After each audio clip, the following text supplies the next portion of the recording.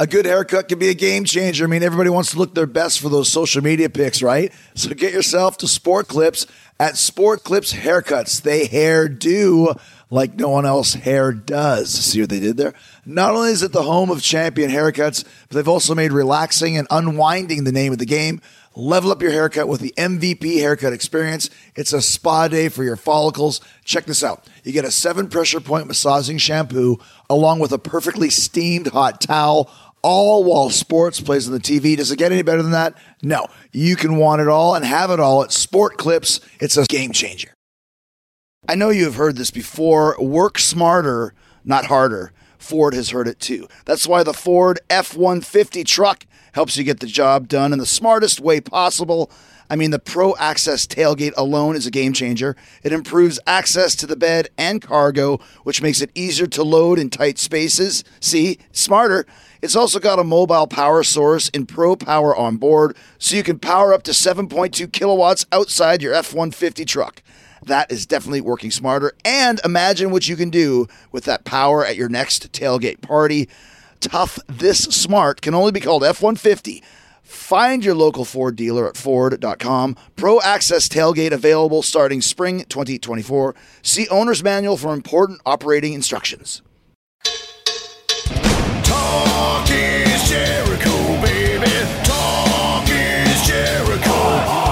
Talk is Jericho, mama. Talk is me. All right, welcome to Talk is Jericho. It's the pot of thunder and rock and roll and home of the prestigious Duff McKagan joke of the week. Chris Jericho, Duff McKagan calling you. Hope everybody's doing good there. Hey, listen, my wife blocked me on Twitter because of my bird puns. Well, I said toucan play at that game. Thank you very much. It's fun. It was cute. Duff delivers the goods every Friday, and even on Christmas. Thanks, Duff, for the last. They just finished up their extensive Australian, Japanese, Brazilian tour, and they are deserving and enjoying some time off at home, as are we, which is perfect to sit down and watch Dangerous Breed, Crimes, Cons, and Cats. I've got Frederick Croce here today, the filmmaker behind the new documentary that's streaming on Peacock. It's a 3-part documentary series that takes a look at the life of Teddy Hart, Bret Hart's nephew, of course, acclaimed, famed member of the Hart family in Calgary.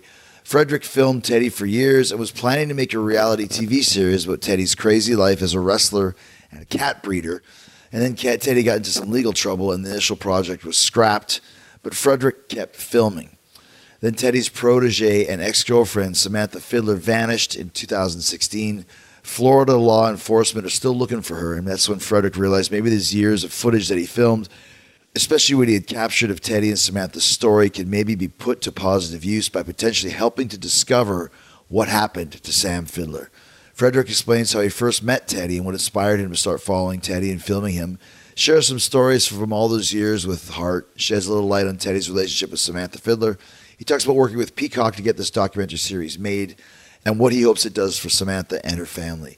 But before we get to Frederick, a great idea for a last-minute gift for anyone on your list. Book them a cabin for Chris Jericho's Rockin' Wrestling Rager at Sea, the 4-Leaf Clover. We set sail for February 2nd from Miami to Great Stirrup Cay, and the lineup on this ship is stacked. It seems like 3/4 of the AEW roster is coming with us. The Acclaimed, Gun Club, Jade Cargill, whole entire Jericho Appreciation Society, Swerve Strickland, Wardlow, the Lucha Brothers, Mark Henry's our guest of honor, and the big main event of Jerichohausen versus the Guns. That's right, Chris Jericho and Danhausen teaming for the first and maybe only time. You're going to get to see that live on the cruise. And you're also going to get to see the inaugural crowning of the Jericho Cruise Oceanic Championship. And wait till you guys see the championship belt. It's going to be amazing. We've got comedy. We've got music. We've got live podcasts on the ship. Dave Schrader and his paranormal activities. Fozzie's playing 3 shows. Quarantine, Quiet Riot, Raven, Royal Bliss. I'm doing Talk is Jericho live. We're going to our own private island for the first time ever, Great Stirrup Cay.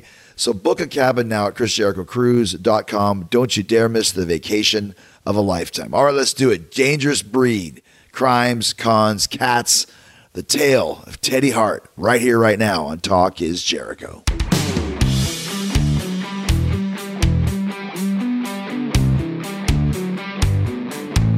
So one of the most intriguing docuseries that I've seen for a while that I really knew nothing about is Dangerous Breed. Crime, Cons, and Cats. Crimes, Cons, and Cats. And Frederick Croce is here. Of course, this is about Teddy Hart, which if you are in wrestling, you know the legends of Teddy Hart. Everyone's got Teddy Hart stories. Teddy Hart has been on Talk is Jericho. And just to paint a quick picture for those of you who haven't heard it, and for Frederick, for you, I went to Teddy's house in Orlando, the one where you filmed at, and I basically pressed record like we did right now, and I said, Teddy Hart. 97 minutes later, I literally just had to press stop. I was like, dude, I gotta go. And, Teddy talks and talks and talks and talks. So he's a very intriguing character, and we'll get into kind of the weeds of the show. But how did you ever get connected with Teddy Hart and decide that you want to put together a documentary about this guy? Like over 10 years ago, I was a journalist in Alberta, and I wound up doing like a journalism story on a local promotion called the Prairie Wrestling Alliance. And I think it was Chucky Blaze and Wrestler M. I had never really met wrestlers before, and I was filming. You're not a wrestling fan. I didn't grow up knowing wrestling. Right. And, it turns out all of my friends know wrestling, and it's just one of those things that just bypassed me, I guess. Yeah. And I was like seeing these wrestlers on the stage doing these crazy, I didn't realize it was so acrobatic. I had no idea. And then I would go to like film their lives, their day jobs. And I remember Chucky was like working at Radio Shack, and I'd see him work and talk to customers, and I'd see him in the ring. And to me, I was like, there is something really, really dynamic about wrestling that from a documentary point of view, I want to get more into this. Next thing I know, we got a grant to make a short film about wrestling in Alberta, and we wound up following a number of wrestlers, and everybody was so damn nice. I think that there's sometimes, I'd always assumed wrestlers are, I'd watched the movie The Wrestler, and I always assumed wrestlers maybe were kind of rough and rugged and all this. They were all just super, like the nicest people I ever met. Mm-hmm. And then I was thinking maybe there's some TV show here, but I need to find a wrestler that maybe is not so nice. Maybe just somebody that just sort of brings something new. And of course, somebody's like, you got to meet this guy, Teddy Hart. And I'm like, what? Who's this guy? And yeah, and I heard some colorful stories about they had a match at the PWA, and I think Teddy brought a cat and a knife on the stage, and it was part of a shtick. But I was like, that's interesting. And so eventually went to his mansion in Sherwood Park here near Edmonton. And that's where it all began. I just looked around, opened the door. As you've seen the film, I opened the door, I look in, and I'm like, where is this? Where am I? This is really weird. I think I got a TV show here. It's so funny, too, because it's a classic Teddy Hart word, and we're using the word like mansion. I've seen mansions before, and like it's more of a house, but Teddy calls it a mansion. That's a Teddy Hart for you. To be fair, it was a pretty big house, near a golf course. And it was one of those sort of open concept houses with some catwalks. And there was like a full gym in there, and, had a ring in the backyard. And to me, it was a mansion, maybe a little bit more run down. It didn't smell great, but there was, a lot of people there. It looked like a wrestling school. To me, it was like a really great mansion. So now, once again, so you're starting to get to know Teddy Hart, and we're starting to think now, like, even is there red flags coming up as to why does Teddy Hart have a mansion? At this point? Not at first. Okay. No. You're just thinking he's a big-time wrestler. He's got big money, or Absolutely. And he's got this Hart name that I sort of learn is this incredible wrestling dynasty in Alberta. And there's all these people there that appear to be, at his wrestling school, and everybody's saying great things about Teddy. Everybody. It's just like, he's a wild man, he's interesting, but great teacher, great this. So no, I didn't know. And I guess I just sort of buckled up and went for a ride, and it wasn't until much later I started realizing, wait, maybe everything isn't fully adding up to what I'm being told. So what was your initial first impressions of Teddy, and how did you kind of talk to him about doing a documentary or filming him? Yeah, so at the beginning, when I had this idea for a reality show, it was sort of based around the idea of redemption. And Teddy was like, very, I guess, honest about this. I screwed up a lot of things in my life for my big mouth, and he's like, I want to redeem this. I want, the Hart family to redeem me. I want to go back to WWE. I want to get my career back in shape, and I'm working out hard, and I'm trying to do this. And I was like, what an interesting story angle to follow, like this redemption. Who doesn't like a redemption story? And that's sort of where it started. My first impressions of him, I was dumbfounded. Like you said about his ability to talk without stopping to breathe. Like, I think the first time I talked to him, he talked to me for like an hour, and I was just kind of half hypnotized, half stunned. Like, you are pure television. This is interesting. And so he was just like, come, I'll show you anything. I'll do whatever. And I was like, okay, let's see what you got. Let's find the story. So, because just a little background for people that might not know, is so Teddy obviously is Bret Hart's nephew, the son of Georgia Hart and B.J. Annis, one of the Hart daughters, and very talented, very charismatic, and also, like you mentioned, big mouth, very maybe immature. He signed to WWE when he was 19 and was fired very shortly after. And there's now a rule, which I don't know if you know, is that they don't sign anybody under 21. That might have changed over time, but Teddy at the time was like, we're not signing any more teenagers because this guy's off his rocker. So when you say redemption, like you mentioned, now he's trying to get back in the good graces, and because he's very talented and very dynamic and very unique with his moveset. Like, he really did have, or does have, all the pieces of the puzzle, except for he's missing a few pieces in the brain puzzle, shall we say. So when you start filming, do you have any direction, or are you just kind of filming generally and thinking like, I'll find a story thread in here somewhere? Yeah, absolutely. Yeah. It was just sort of filming stuff at his house and trying to figure out what the story was, knowing that I think there should be some sort of redemption angle in there. Right. And, spent a lot of time writing down what the story could be. And, we mapped out a full, season of stuff that I don't remember all the details, but, we just really mapped out a full story that we hoped we could film. And that's, that was the whole thing behind it. What year was that? 2012, 2013. Okay, so you're talking almost 10 years ago you've been working with this. Yeah, absolutely. I've forgotten more about Teddy Hart than most people will ever learn. Yeah. Right.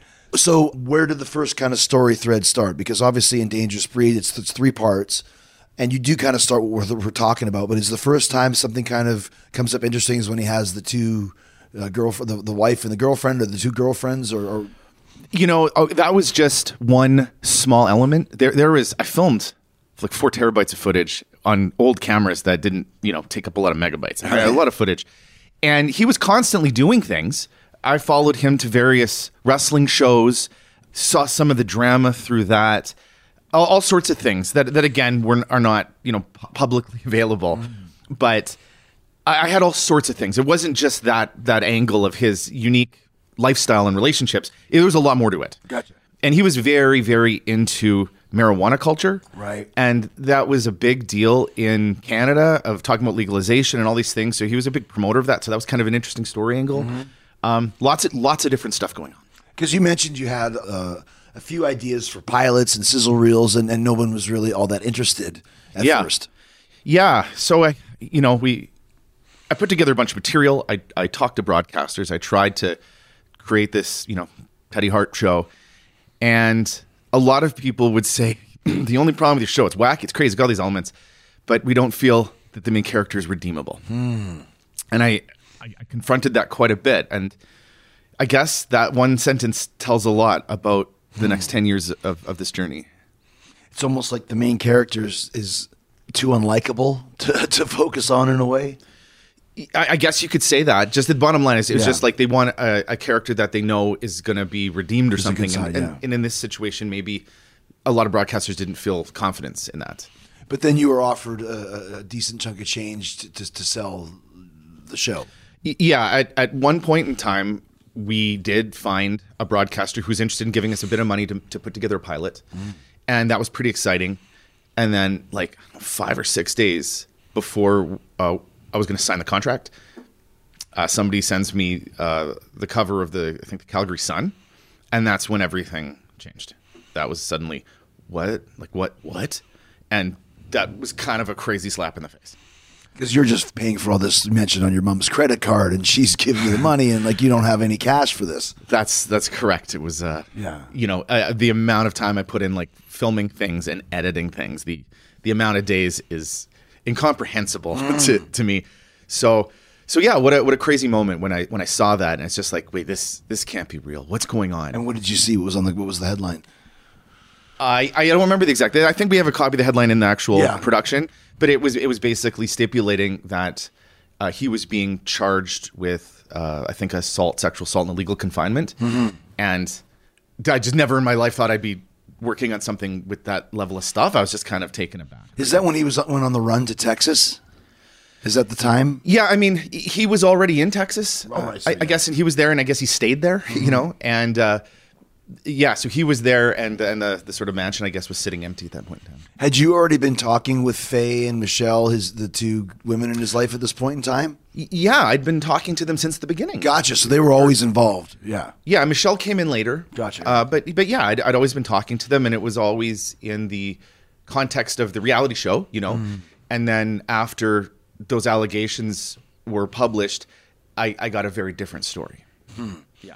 Did you feel like when in watching the series, like obviously there's a lot of manipulation going on from Teddy, but he's also putting on a show for you. Like I'm thinking about the time when he has both the girls go into a hot tub or something along those lines, and you may make some kind of a comment. He says, "Well, as long as it ends up with a network program, it's worth it." Like, what was kind of the vibe on that? Were the girls kind of like, I'm feeling almost some cult leader type things here.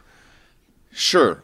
Far be it from me to comment on things like cult leader and stuff, but Teddy definitely was surrounded by a lot of people who really looked up to him. Yeah. And he certainly, you know, appeared to exhibit a certain amount of, I don't know if the word control is right, but you know, he certainly was able to Influence. There was a lot of influence happening there for sure. And yeah, I remember, him sitting in the hot tub and talking about it being, let's get the network, stuff like that. And then at one point in time in there, I remember I really liked this shot because I think I framed him in a mirror.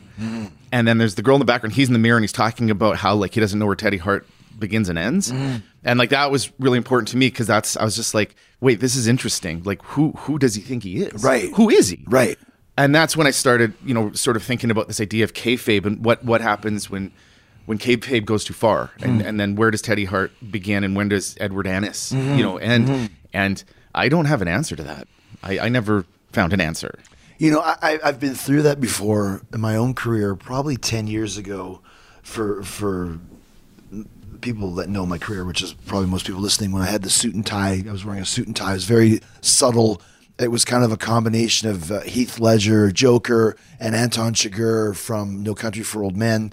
And people legit hated me. I was getting attacked on the street. And at that point in time, it was hard to figure out where Chris Irvin ended and Chris Jericho began and vice versa. Because I was really dropped in. I'd done some acting work and I really had dropped into this character. And you start to lose a little bit of who you are. And if you don't pull yourself back, like you mentioned with Teddy, you might not know where the end begins and the beginning ends. You know, and I think that's one of Teddy's maybe biggest issues. You can certainly see in the footage that quite often he is just a consummate marijuana professional. And I think with just a lot of blunts, that can help blunt the ability to see that. And so you add in these things and then always surrounded by, you know, yes men or yes people, maybe you do lose perspective on it, you know? And it certainly seemed like that at times, that I just wasn't sure. Like, wait, are you the wrestler right now or are you Edward? Wait, who are you? And I never really knew. All right, so you guys know a couple of years ago, I gave my dad a skylight frame. It was during the COVID lockdown when we couldn't travel to see him in Canada. He couldn't come to Florida, so we did the next best thing at the time. We sent our life to him in pictures on the skylight frame. It's still one of his favorite gifts. With the skylight frame, you can upload pictures instantly from anywhere. So that's what we're doing, emailing pics directly to my dad's skylight frame. They pop up immediately. He can tap a thank you right back in real time. We gave him the 15-inch skylight digital frame. It was really easy to set up. He just plugged it in, touched the screen to connect to his wireless network, and then sat back and watched our pictures roll in. My kids sent pictures of everything, when they were eating for dinner, the movies they were watching, pictures of the dogs. And then when all the COVID restrictions eased up, we all started sending pictures from all of our activities. We still send him pictures that way now. It's like his own private social media that's updated by the whole family all the time. Skylight Frame really makes a great gift. And right now, as a special offer, you can get $15 off your purchase of a Skylight Frame when you go to skylightframe.com and enter my promo code Jericho. That's skylightframe.com and enter code Jericho to get $15 off your purchase. That's SKYLIGHT FRAME.com, and use my promo code Jericho. We haven't talked about the cat. Quickly take a quick segue into the cat. So he is breeding Persian cats. Persian cats. Yeah. And just so you know the background, so his grandfather is Stu Hart, who is one of the great all-time wrestling promoters and obviously the patriarch of the Hart family. So in the Hart House, which was another mansion on the hill in Calgary, there was notorious stories of cats everywhere, to where cats would be roaming in the kitchen and Stu would be making scrambled eggs and take the spatula with the scrambled eggs and then pick up the cat poop with the spatula and throw it in the, and I don't know where, but I know the times I was in, there were cats everywhere. So this is something that kind of was instilled into Teddy from his grandfather. What was it like having so many cats in the house? You mentioned that the mansion kind of smelled. Was it kind of a dirty area, or were these things just running all over the place? And what exactly was he breeding them for? The cats were a big part of his life. He was always talking about the history of cats and the Hart family. He was always talking about that. The story about the egg scoopers, very controversial one in the family. They don't know if it's true or if it's real. They say it's urban legend. Definitely heard that story a few different ways. But I think, like, to him, they were more than just his shtick. Like, he definitely always brought cats to the ring. Yeah. They were part of his crazy performance. I mean, cat juggling. What?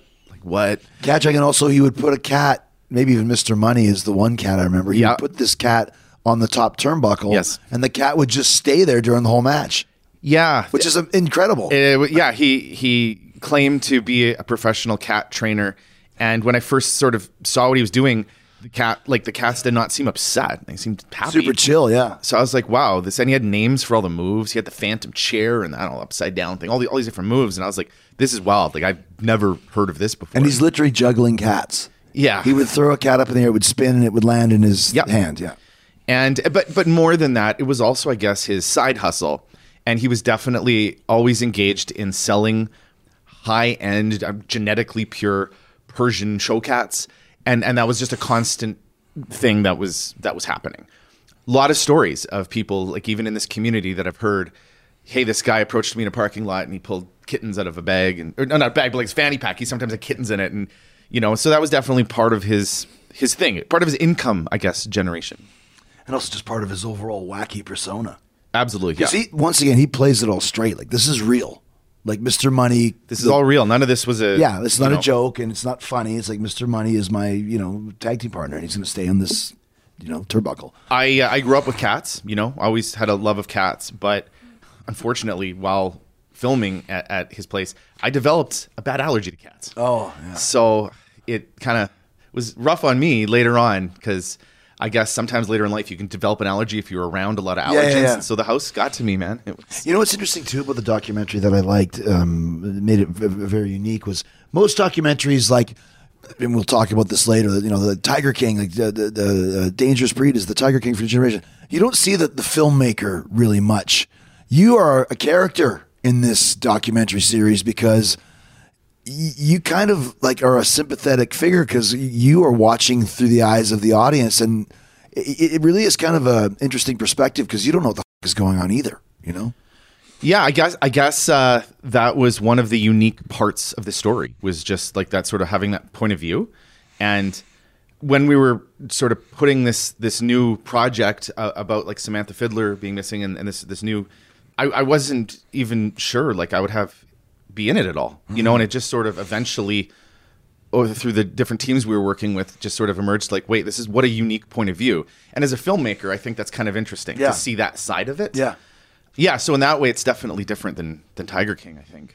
Oh, absolutely. In most documentaries, I was just using that as an example. But let's start talking about how the plot kind of thickens here. So when Teddy has these allegations from Faye and Michelle, do you interview them first, or did you go to Dallas first, where Teddy's now living with Machiko, another female wrestler? And because now they're saying he's like the worst person ever. That's one of the quotes. He's the worst guy in the world, sort of thing. Yeah, that was one heck of an eye-opening interview. I was just dumbfounded. And again, you see this in the series, and it's just like, wait, they pull away the veil of what was going on. Absolutely. And then I knew when I saw that newspaper article, like, our show was over. That, like, everything had changed. The question is, what do you do now? Yeah.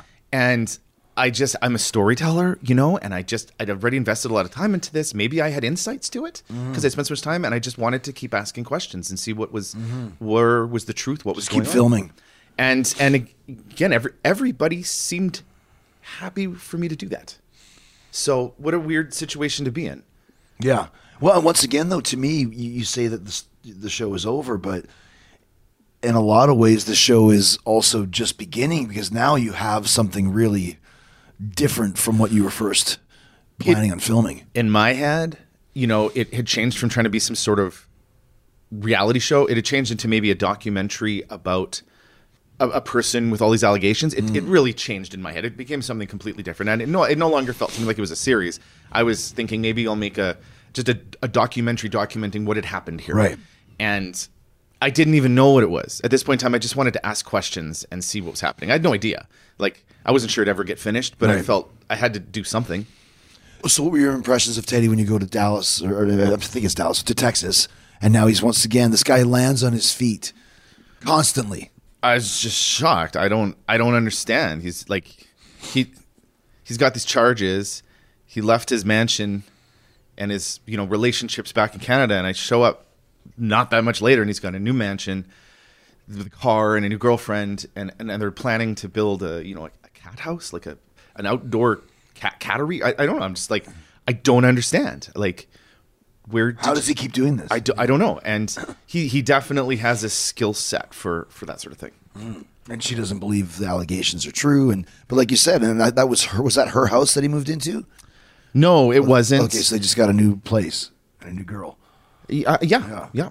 So what was it like then? Are you seeing kind of some of the similarities? Because there's a really, I don't know if riveting is the word, but very important scene at the Benihana Japanese restaurant. Yeah, I mean, when I saw that footage, I was like, clearly this maybe isn't the best relationship here. You know what I mean? But I helped get him on a plane, fly him to Canada, where he got arrested. We know he was going to be arrested. Right. He knew it was going to happen. So in my mind, that was sort of maybe the end. Maybe that was my story arc. And there you go. And he's going to face, whatever sort of legal ramifications for his activities. And that's what I thought. How were you able to convince him to get on the plane? Did he know like he had to do it, obviously? Or because he's letting you film him. So it's not like he's a fugitive or something. He knew. He wanted to clear his name and get back on the redemption story train. Yeah. And I just wanted to like finally do something good, for everybody. And I thought that this was the one thing I could do, is just get him there and let the Canadian legal system deal with it. But once again, nothing really happened to him. No, what a ride, man. What a ride. I mean, again, in the footage, you see him juggling a cat in front of the courthouse, and a lot of crazy stuff. But just the pure confidence of Teddy too, to like, it's very impressive in a lot of ways how he just always just floats around through everything and gets away. Because I think with those allegations there's no jail time served, or was there any sentence? No, I think nothing, right? No, I think it was like a pre-trial hearing, and it was tossed out. So yeah, he's back to business, I guess. So, and you're still filming all of this because you mentioned that you thought the story was over. Yeah, and again, I just kind of kept filming, and I was like, wow, I thought this was the end of maybe a story, but it's not. So I'll just keep filming and see where it goes. All right, there are some seriously talented luchadors in AEW, and not all of them speak English, which can make putting together matches a little challenging sometimes. That's why I signed up for Rosetta Stone. I'm learning Spanish, amigos, amigas. See, already learning. Haha, Rosetta Stone is the most trusted language learning program. You don't even have to learn Spanish, though, because Rosetta Stone has 25 languages, including French, German, Korean, Arabic, and Polish, and Japanese. That's what I'm going to do next. I spent a lot of time in Japan, and I still work with a lot of Japanese wrestlers at AEW, like Takeshita. So having a better handle on the language will definitely show in the ring. Communication is key, and learning Spanish on Rosetta Stone has been so fun and easy. They've got this true accent feature that gives you feedback on how well you're pronouncing words, sort of like having a personal trainer for your accent. I'm using the app, but you can also do the lessons on desktop or laptop. I also like that I can download the lessons and do them offline, which is perfect for a plane. I can sit there on a flight and work on my Espanol. So don't put off learning that language. There's no better time than right now to get started. For a very limited time, Talk is Jericho listeners can get Rosetta Stone's lifetime membership for 50% off. Visit rosettastone.com/Jericho. That's 50% off unlimited access to 25 language courses for the rest of your life. Redeem your 50% off at rosettastone.com/Jericho today. That's rosettastone.com/Jericho. Do it today. So then how did Sam Fiddler come in?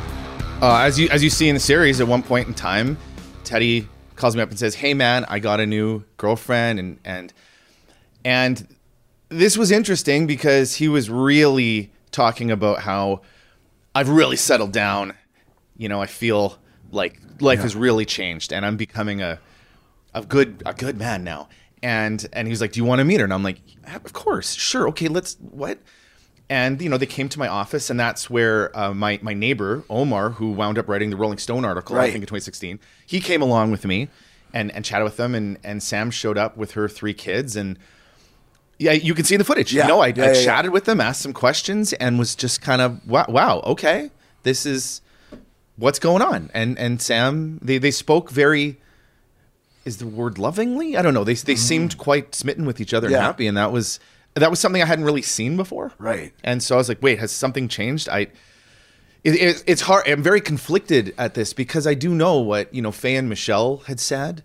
And so this whole thing was kind of awkward for me, but it's not my place to, what could I do? So I just, you know, as a filmmaker, I just keep filming and asking questions. You know, the allegations that Faye and Michelle had said about abuse, obviously the Japanese restaurant scene where Teddy's basically threatening Machiko, his girlfriend at the time. But he says that I've never had a connection with a female like I have with Sam. And you made a really great point too, which is once again kind of the Svengali aspect of Teddy, in that him having a girlfriend with 3 little kids made him look better to the outside world.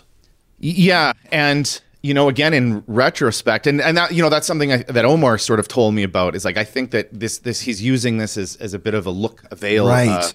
You know, and it was working, I guess. You know, he certainly had a more wholesome look. Yeah. Damn. As a new father with a 2-year-old and thinking about Sam's kids not having a mom and never really knowing what even happened to her, I don't know, it's terrible. Makes me feel, I just hope at the end of the day, somebody watches this and it brings up a detail that the police could use. And you kind of like, even during the filming and on the show, have a sense of almost feeling helpless, like you wish you could have do more. And there's also some times when you're like, was I enabling this? Yeah. That was something that I thought there was a real conflict there for you as a filmmaker. Yeah, that's a part of this whole story that intrigues me. I never really thought I'd be the one telling a story like that, but I'm always interested in stories where you hear the conflicted side of the journalist or the filmmaker and what they're doing. And I tried to be honest about this and impartial about everything. I tried to.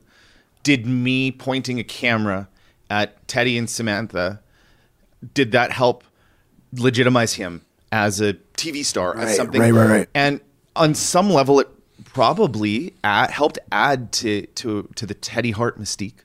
So, you know, I got to wonder, should I've even done that in the first place? I don't know. All I know is I was doing what I could, which was point a camera at things, ask questions, and follow the story. And here we are years later. It's interesting. Yeah, it's because you don't usually see that either as in a documentary. Yeah, I don't have an answer. I don't know how I feel about it. I still don't. But, you know, what's done is done, and I tried to tell the story. But you say that even in the series. Like, you don't have an answer. I thought that was, like I said, you come across as a very sympathetic character in this, and also kind of caught up in this whirlwind tornado where you're just trying to hang on and do the best you can, but like, you don't think you really expected it to go that far when you first started in 2012. The crazy moment for me was, there's that sort of interview with me where I'm at an editing desk and I'm looking at the footage. Looking at yourself. Yeah, and I actually filmed myself, I think in 2015. And like, I forgot that footage existed. The editors brought it up and asked me what I thought, like, watching it. And I was like, whoa, here's me filming myself here you are filming me, looking at myself, filming myself. Yeah. This is the most meta thing. And I say, I don't feel good about filming this guy, but I got a feeling somebody might wind up dead, and I've got to keep telling the story because somebody has to be there to tell it. And like looking at my young, much skinnier self saying that, I'm just like, whoa, that is, to have that footage is, so I get why they wanted my point of view in this, because stuff like that existed. And that's very rare. And when I saw that, I was like, okay, that's something unique. And it chilled me, man. So let's talk about Sam, because she, when you see her on camera, she's great. She's obviously a very attractive girl. You mentioned how she gets in great shape and she gets her breasts augmented, and just like, she really has a lot of tools that you would need to be in wrestling. Yeah, and there is a little video clip, I think in there somewhere, that I saw on her Facebook of her training at Team Vision Dojo. And like, for someone who came into this with very little experience, I don't know wrestling. Right. I thought she looked like she was doing great. You know, I don't know. And I saw her working out, and she was really at peak physical fitness and appeared to really be taking this serious. Yeah. Now, you got to balance that with, was it realistic? And again, I was conflicted here hearing her talk about this.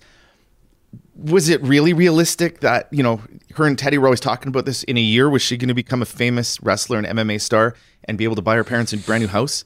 That's not realistic. No, it's not. But she's, in 10 years, maybe. Maybe. But she was putting the work in and working really hard. So who am I to necessarily judge any of this? But it felt off to me. It felt off. It felt like maybe she had stars in her eyes and was maybe being told a grandiose dream that probably was just a dream. Right. And once again, she even says in there, and Teddy mentions it too, that the Hart family, the name is so respected in Alberta that just the fact she was connected with the Harts might have put those stars in her eyes. Yeah, Teddy's name, the Hart name, goes a long way in like indie wrestling promotions. It goes a long way, and that added to it for sure. But I know Teddy was always talking about, you know, just these grandiose dreams, and none of it seemed particularly realistic to me. I always thought it was kind of weird that she left 3 kids behind. And I never really got a solid answer on this, but I know that she wanted to chase these dreams, and she thought if she didn't do it now, she never would. But it was a weird situation. And then, you know, we hear that, and I think he did it with Machiko too, takes their passports away and the documents away, so she can't even go back to Edmonton to visit. Like, there's a lot of, like you said, there's a lot of really heavy things going on. Yeah, a number of the women that we talked to did bring that up. They did mention that, you know, passports were taken and stuff. So, yeah. Because like you mentioned, you know, I have 3 kids. They're all, you know, young adults now, but you have a 2-year-old, and just to leave 3 little kids behind to go to Orlando, and not just for a couple weeks, like it's for a year, you know. And she mentions that the kids are staying with her folks, with her grandparents. And there's another really, I don't know, creepy scene where Teddy just basically cuts her off and tells you that she's had enough of that one. Yeah, that scene was the last time I ever spoke or saw Samantha Fiddler. Really? Was in that room. And, you know, looking at the footage, it's a weird interview. It's odd. But that was basically, after that interview, I was like, okay, so they're going to go take off and drive across the United States, and she's going to go to wrestling school, and they're going to do this. And I was just kind of, I think I'm just done filming this. I don't know where this is going or what this is. I don't see any justice involved in any of this. I don't know what it is. And at that point, like basically right after that, I slammed the drive in a drawer and it was over. That was it. And I went on to other much less controversial things. Sure. Before we start talking a bit more about Sam's disappearance, let's talk about Teddy's history. There's a really heartwarming / kind of sad scene where Teddy's at home with his parents, and, you know, BJ Annis is like, you know, I'm Teddy's dad. Do I have to admit that? They're very nice people. Yeah. And George is actually so nice. She's one of the nicest members of the Hart family. That must have put a different perspective on everything for you too, where like the parents are a lot of times when you have a kid that has some, I don't know, bad seed tendencies, a lot of times the parenting might have an issue, but it didn't seem that to be the case with the Harts. The Annises, shall we say. You know, we tried hard to explore that and tell the backstory. I think it was in episode 2, maybe. It was episode 1, where we get into the the tragedy at a young age that the family faced. And there was a lot going on there with his brother dying from, I think, necrotizing fasciitis and flesh-eating disease. Yeah. And died very quickly at 11 or 12 years old. I can't relate to what that would do to a family, but yeah, being at BJ's house, it feels like you're in a movie. They were just so nice to me and baking me cookies and wings, and it was the juxtaposition of Teddy being there was, pretty wild, kind of a wild ride. And a bunch of Teddy's cats actually got left at his parents' house, and they were bringing him up. One of them was Blunt, and those cats were leading great lives. They were leading their best lives at BJ's house. And just the background is that, so BJ owned BJ's Gym in Calgary, which was a famous gym where all the wrestlers went. And this is when, Diana married Davey and Allison married the Anvil. And there was another, I can't remember, Ellie. No, Ellie married the Anvil. Allison married Ben Bassarab, who was a Stampede wrestler. And Georgia married BJ Annis, who was the owner of the gym. So they were all married to Stampede Wrestling affiliated guys, right? So that's just a little bit of the background. If you're ever wondering what the heart connection is for Teddy, that's who his father and his mother is. I'm sitting there watching Teddy go on and on about how he needs to clear his name and how Faye and Michelle are after him, and his dad and mom are just sitting there listening, and his poor mother just got that smile on her face where she's like, oh gosh. Just hearing these stories, and like they hear them all the time, and they say we feel bad that his career didn't go the way it should. Like, do you feel that they, I don't know even what the question would be there. When you go film this, did you feel sad for the parents? For sure. As a parent, as a new parent, I got to wonder who will my son be when he grows up? Yeah. And having not had that experience yet, I don't necessarily fully understand what that's like. Right. I can't imagine it's been easy on any of them dealing with a lot of Teddy's antics. I can't imagine it's easy for them. Do you feel that Teddy still has a deep-seated psychological issue with the fact that his brother passed away so young? I'm not a psychologist. Yeah, no, I'm not either. But I'm just it's something that did occasionally come up that he would bring up sometimes, but I don't know. This episode is brought to you by Progressive, where drivers who save by switching save nearly $750 on average. Plus, auto customers qualify for an average of 7 discounts. Quote now at Progressive.com to see if you could save. Progressive Casualty Insurance Company and Affiliates, national average 12-month savings of $744 by new customers surveyed who saved with Progressive between June 2022 and May 2023. Potential savings will vary. Discounts not available in all states and situations. Let's talk about Sam. You mentioned the last time you filmed with her was when she was talking about kids living with grandma. But you also went to Tijuana with them. You went to Mexico. There's a really sweet scene where she gets to see the ocean, and all she ever wanted to do was see the ocean. There's some good times there. Like you mentioned, they look like a cute couple with the big coconuts, drinks, and on the boardwalk and all that sort of thing. Wow, that footage is like, it's kind of hard to watch right now, just knowing what eventually happens to this such a bubbly, happy person. I filmed a lot of shots of them hanging out, and she had all these new experiences, and like she'd never seen the ocean before. So that footage is like, it's cool when you get to capture something like a real moment like that. It's real. They're not faking anything. And filmed lots of them. Her eyes were wide as saucers. Everything we did was blowing her mind, and she was excited, and it was interesting. When you go talk to her sister, kind of get that story as well, and kind of find the last few days, because her sister seemed like she was very close with Sam. They were always communicating and that sort of a thing.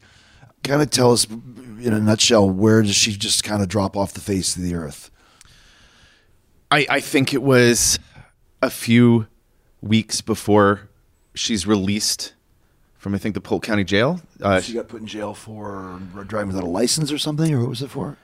It was for having an outstanding warrant, and she didn't go to court for it. And so she was getting a new driver's license, I think in Polk County. Something like that. Yeah. So, something like that. And anyway, because she was in like a government building, her name was flagged, and I guess she was automatically arrested and I think released the next night or something. Right. And sorry, I don't have all the details in front of me. No. But there's a lot of details. And then you filmed for 10 years, so yeah, people will be watching anyway. So But yeah, so she's sort of, I think she tried to call April and April missed the call. And then there's like one last, Facebook message or something. And it's just drops off the face of the earth. She's changed her hair. She's blonde. Cut her hair. It's weird, hey? Yeah. That stuff had us very curious when we were looking at all this stuff and trying to wonder what happened here. Was very odd, I think. It's interesting because, you mentioned you're not a psychologist. You're also not a detective either. And No. It's like did the police come and talk to you about this? At this point in time, nobody from law enforcement has ever wanted to speak to me. No. Wow. And it seems almost like April said that they're not even really looking for her because she's a Canadian citizen in the States, but Canada's not looking for her either. Is it kind of like some red tape going on there? In my impression, when people first realized she was missing and tried looking into it, I don't think there was a ton of movement happening on it.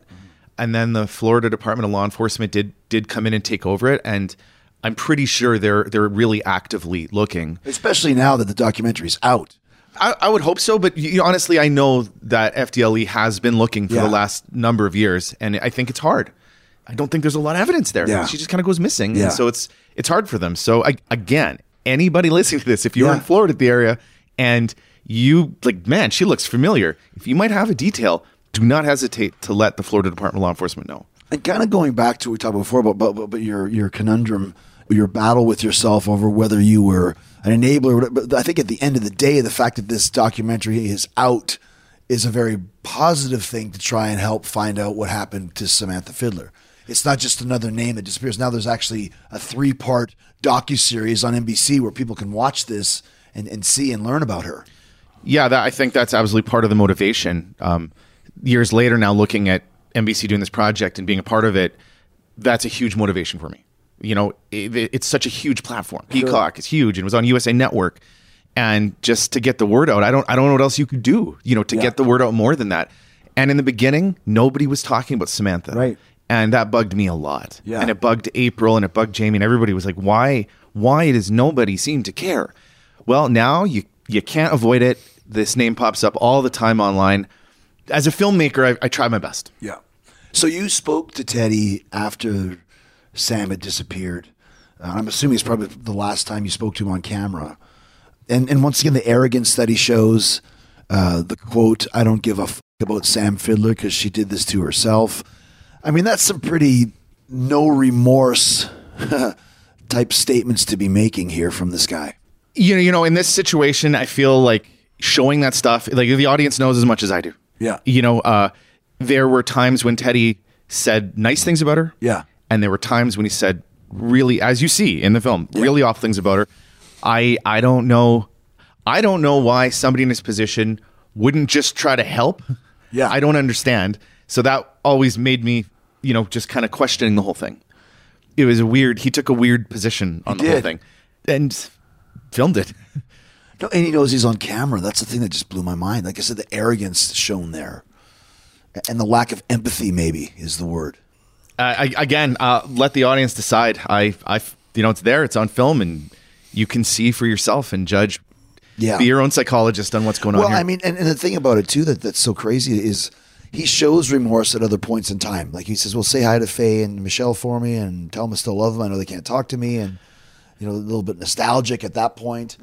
Yeah. One point in time he said, "I want to get all the girls together and let's all go hang out at Disneyland together." And I'm just like, dude, what are you saying? Like, this is insanity that you're saying to me. That's a, what? And so it would flip around. It would be from mean comments to nice comments. So again, it comes back to that kayfabe, that does reality begin and end here? Yeah. I never really knew. And when you see that, it makes you want to keep filming and asking questions because there's like, is there truth here? Where is it? I want to find it. And then 10 years later, you wind up in this situation. Well, like you said too, he says, "I've never been more connected to a woman before." And then the last interview, it's like we were never a couple, and it's like I barely knew her. And there's so many kind of contradictions in what he's saying, and it's like, dude, it's all on film. You've got it all here. Yeah. All right, so I'm like 10-0 when it comes to snagging the last delicious Factor meal at my house before the new weekly delivery arrives. We all love Factor's ready-to-eat meals here in the Jericho household. They're fresh, never frozen, chef-crafted and dietitian approved, and best of all, they're ready to eat in just 2 minutes. Eating better has never been easier or more delicious. There's over 35 different options to choose from every week, including Calorie Smart, Protein Plus, and Keto. So before I jumped on the plane to get the Dynamite this week to wrestle Atlantis Jr., I had grilled steakhouse filet mignon with Parmesan cream, spinach, and broccolini. 2 minutes to heat it up. Ate it right out of the Factor container and then tossed it in the garbage. Fast, easy, and delicious. No prepping, cooking, or cleanup needed. You can fuel up with Factor's restaurant quality meals too. Get as much or as little as you need by choosing your meals every week. You can pause or reschedule your deliveries anytime, and Factor is less expensive than takeout. What are you waiting for? Head to factormeals.com/TIJ50 and use code TIJ50 to get 50% off. That's code TIJ50 at factormeals.com/TIJ50 to get 50% off. As we start to wind down, a few more things about Teddy himself. You mentioned, we were talking earlier about when you went to Tijuana to watch him wrestle. Yeah. And just kind of how, so just a little bit of a background is, Teddy had chances. I specifically remember telling him in probably 2014 or 15 when we had a show in Calgary, a WWE show, and then Edmonton, go to Edmonton tomorrow. I will get you booked on the show. You better be there. And he's like, I'll be there. And I think he showed up, but I think he showed up late. It was one of those things go, I will get you on the show. You better be there. And he didn't. And it was just any time you tried to help, because deep down inside there is a good guy in there, he would do something like this. And Conan was another guy that really wanted to help Teddy a lot as well. And I know at one point he was like, I really need to reel Teddy in. There's no entourage allowed. He needs to be on time because Teddy likes the entourage. Teddy likes to dress in the silk pajamas, you know what I mean? All that sort of stuff. And Conan, I think, was maybe one of Teddy's last real chances to be in the big leagues, where you smiled when I said no entourage. I don't know if you know that story or if you've heard that. I got an anecdote for you about the Tijuana show. They're filming it, yeah. Well, okay, and I don't know, did it make the final cut? I don't know. But if it's not, here's a little tidbit that didn't make the show. So when I flew down to San Diego, to meet Teddy and Samantha in their car, and then I was going to drive with them to Tijuana, and they were going to do this big show, right. And as far as I knew, we were talking to Conan's buddy who was organizing this, and the rule was Teddy Arhat must be on time, no cats, and no entourage. Right. And Teddy showed up late, missed the press conference in a car full of cats with an entourage. And obviously I'm there filming the behind the scenes, and things got pretty messy. And I'd never been to Tijuana before, and I'm running around filming this, and there was, a lot of people were angry. Maybe at times I felt a little scared. Yeah. It was just a wild experience. It's like what you just said. Right. He was given 3 rules, and he immediately broke all 3. All 3. And it's like, whoa. And poor Samantha's there and just rolling with the punches and just I'm here to support. I'm here to do whatever. And she's just a very lovable person trying to make the best of a weird situation. And maybe could have done just as much on her own without Teddy, and that's kind of thing. Where do you break away from that? But it's so funny that you mentioned that, because I've now, as we're talking, these stories are coming back, and Conan was pissed because, once again, there and even the story I just told you about me telling him to go to Edmonton, I remember this. I was like, dude, there's nobody can help you now. You have to do this yourself, and like you mentioned, 3 rules and instantly broke all 3. That's just being an asshole, and that's just, you don't have to answer that, but that really is, and it's just like you mentioned, going to a Jaguar. How is he doing this? Going to a Jaguar dealership and buying a brand new Jaguar and then driving across the country with this all junk and cats, and they destroyed that thing. It was a weird experience. And the car thing, that was not just the Jaguar. He always, at his mansion, he always had brand new, extremely expensive vehicles where, you're often I don't understand. I don't understand. And when you sort of ask, where do these come from? I never really got sensible answers. I didn't really know. But I'm just this is interesting, so I'll keep filming it. It's like the guy is in Edmonton with the big long beard that was giving him lots of money, Bill or something. Bill, yeah. That was another, just came out of left field. I'd never heard of him before. I had no idea. And you're at the remand center, the jail. Teddy and this guy shows up, and you're like, wait, what? Yeah. And as you see in the show, it's just another weird experience that I wasn't expecting. Just kind of came out of left field. Well, he also he's very good at Bill's saying, well, we're going to put a lot of money into Sam Fiddler, and she's going to become famous in MMA and wrestling, and then we'll get our money back. How does that work? She's going to pay you guys the money. That doesn't work that way. It's not like a Don King boxing promoter. But that's Teddy's his rap, his game. I don't know. Look at the footage. You be the judge. I mean, they're all saying these things, and this is the universe according to their rules. I just pointed the camera at it. I'll gladly pay you Tuesday for the hamburger today, sort of a vibe, right? Oh yeah.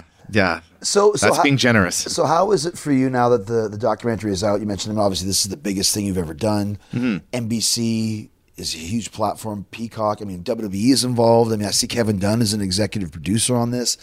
And it's also surprising to me that WWE even is involved. I guess they decided they wanted to have something to do with it, but it just seems very strange because it's a very not WWE style story. I wasn't involved in any of those conversations. Yeah. I have no insight into any of that.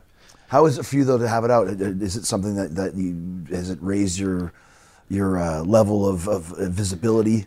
I have no idea. Yeah.